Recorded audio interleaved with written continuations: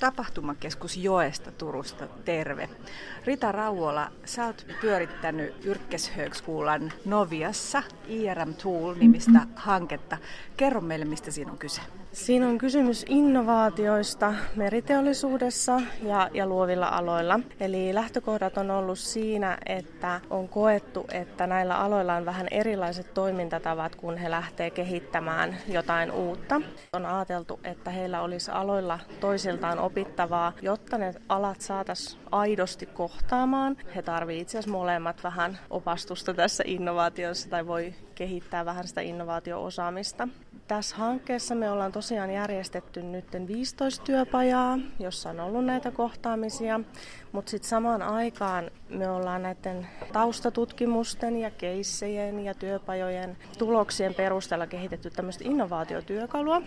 Nyt innovaatiotyökalu tänään julkaistaan, mutta me tullaan sitä vielä sitten opettamaan ja kertomaan siitä, että miten sitä voisi soveltaa. Et nyt 3 yrityksen kanssa on testattu sitä jo, ja he on myös täällä tänään, eli Aura Marinen kanssa, Baltic Yachtsin kanssa, ja sitten myöskin tämmöisen kuin Vista, eli Women's International Shipping and Trading Association, eli he boostaa tämmöistä niin kuin naisten osaamista ja naisten hakeutumista korkeampiin asemiin meriteollisuudessa. Sä mainitsit innovaatiotyökalun. Kerro vähän nyt enemmän tästä teidän hankkeen tuloksista ja hyödyistä. Ja se innovaatiotyökalu ilmeisesti on se kiteytymä. Se on se kiteytymä, mutta kyllä itse asiassa tuloksia on tullut aiemminkin. Eli ihan näistä työpajoista itse asiassa on myös työllistymistä tullut. Et se on kyllä tosi mahtava juttu, mutta näistä toki kuulee paljon myöhemmin. Sitten tämä innovaatiotyökalu, niin sinne on saatu nyt hyvin kiteytettyjä ja muutamia testattuja luovia menetelmiä. Ja sitten siellä on esimerkiksi palvelumuotoilun sisältöä. Sitten siellä on professori Alfreen tuottanut tällaisen yksinkertaisen innovaatioteoriapaketin. Ja sitten tämä innovaatioteoria ja esimerkiksi meidän hankkeen erilaiset taustatutkimukset. Sieltä on tosiaan näistä taustatutkimuksista haettu jopa ehkä vähän sellaisia konflikteja innovaatiotyössä. Ja ne on toiminut niin kuin tällaisena inspiraationa sitten tämmöiselle luovalle sisällölle. Me ollaan testattu sitä sekä luovien alojen osaajien kanssa että meriteollisuuden kanssa. Ja luovien alojen osaajia on ehkä kiinnostunut eniten just tämän visuaalinen materiaali siellä. Ja he voi myös käyttää sitä esimerkiksi sillä tavalla, että menee sitten innovaatiokonsultiksi sinne yritykseen.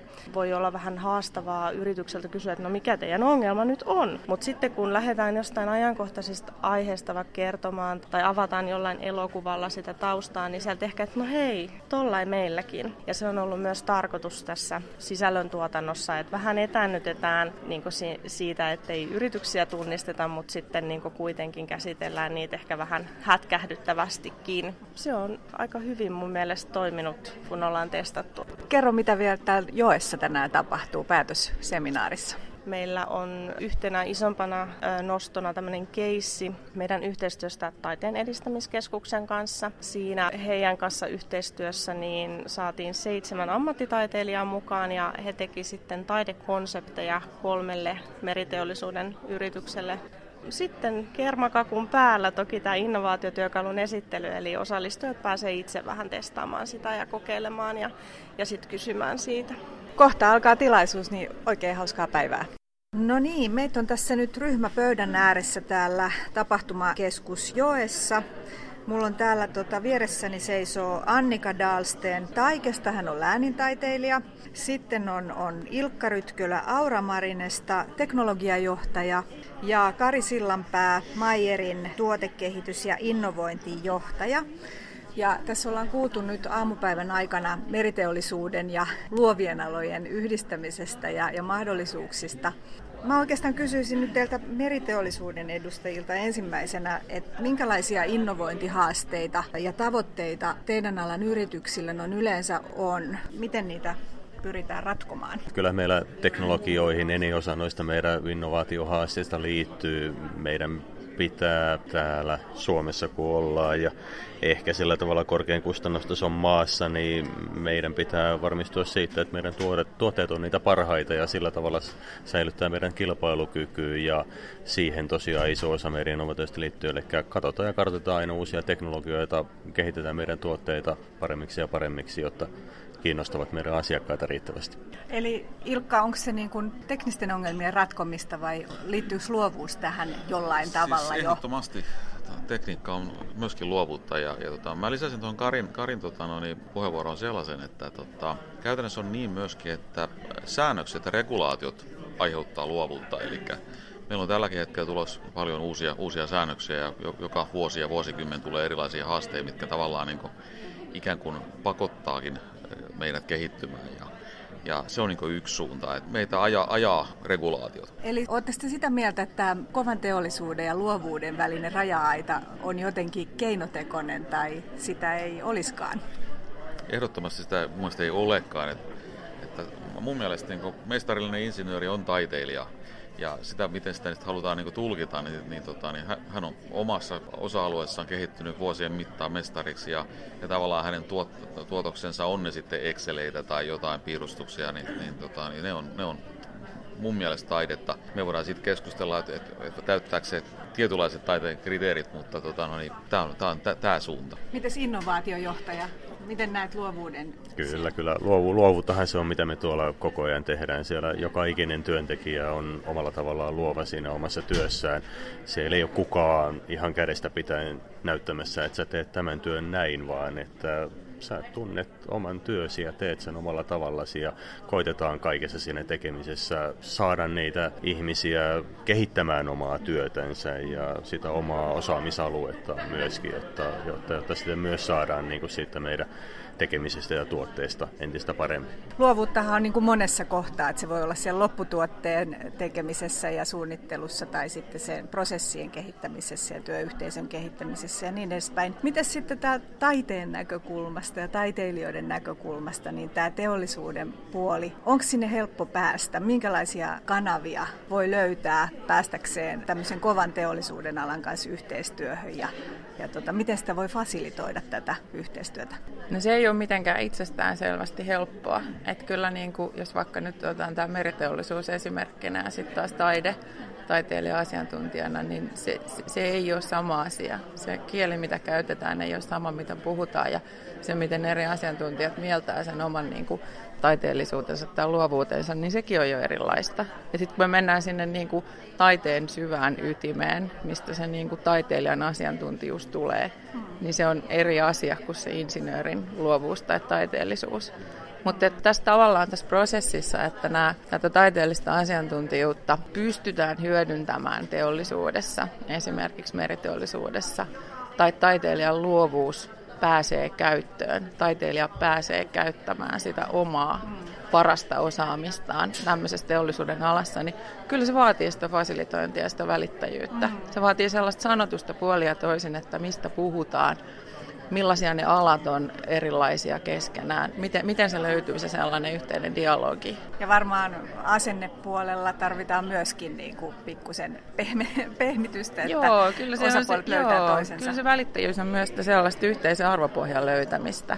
Että mikä on niinku merkityksellistä taas sille taiteilijalle, mikä merkityksellistä sille insinöörille tai kelle tahansa meriteollisuuden edustajalle, että mitkä ne on ne arvot ja mistä löytyy se sellainen yhteinen pinta, missä toimitaan.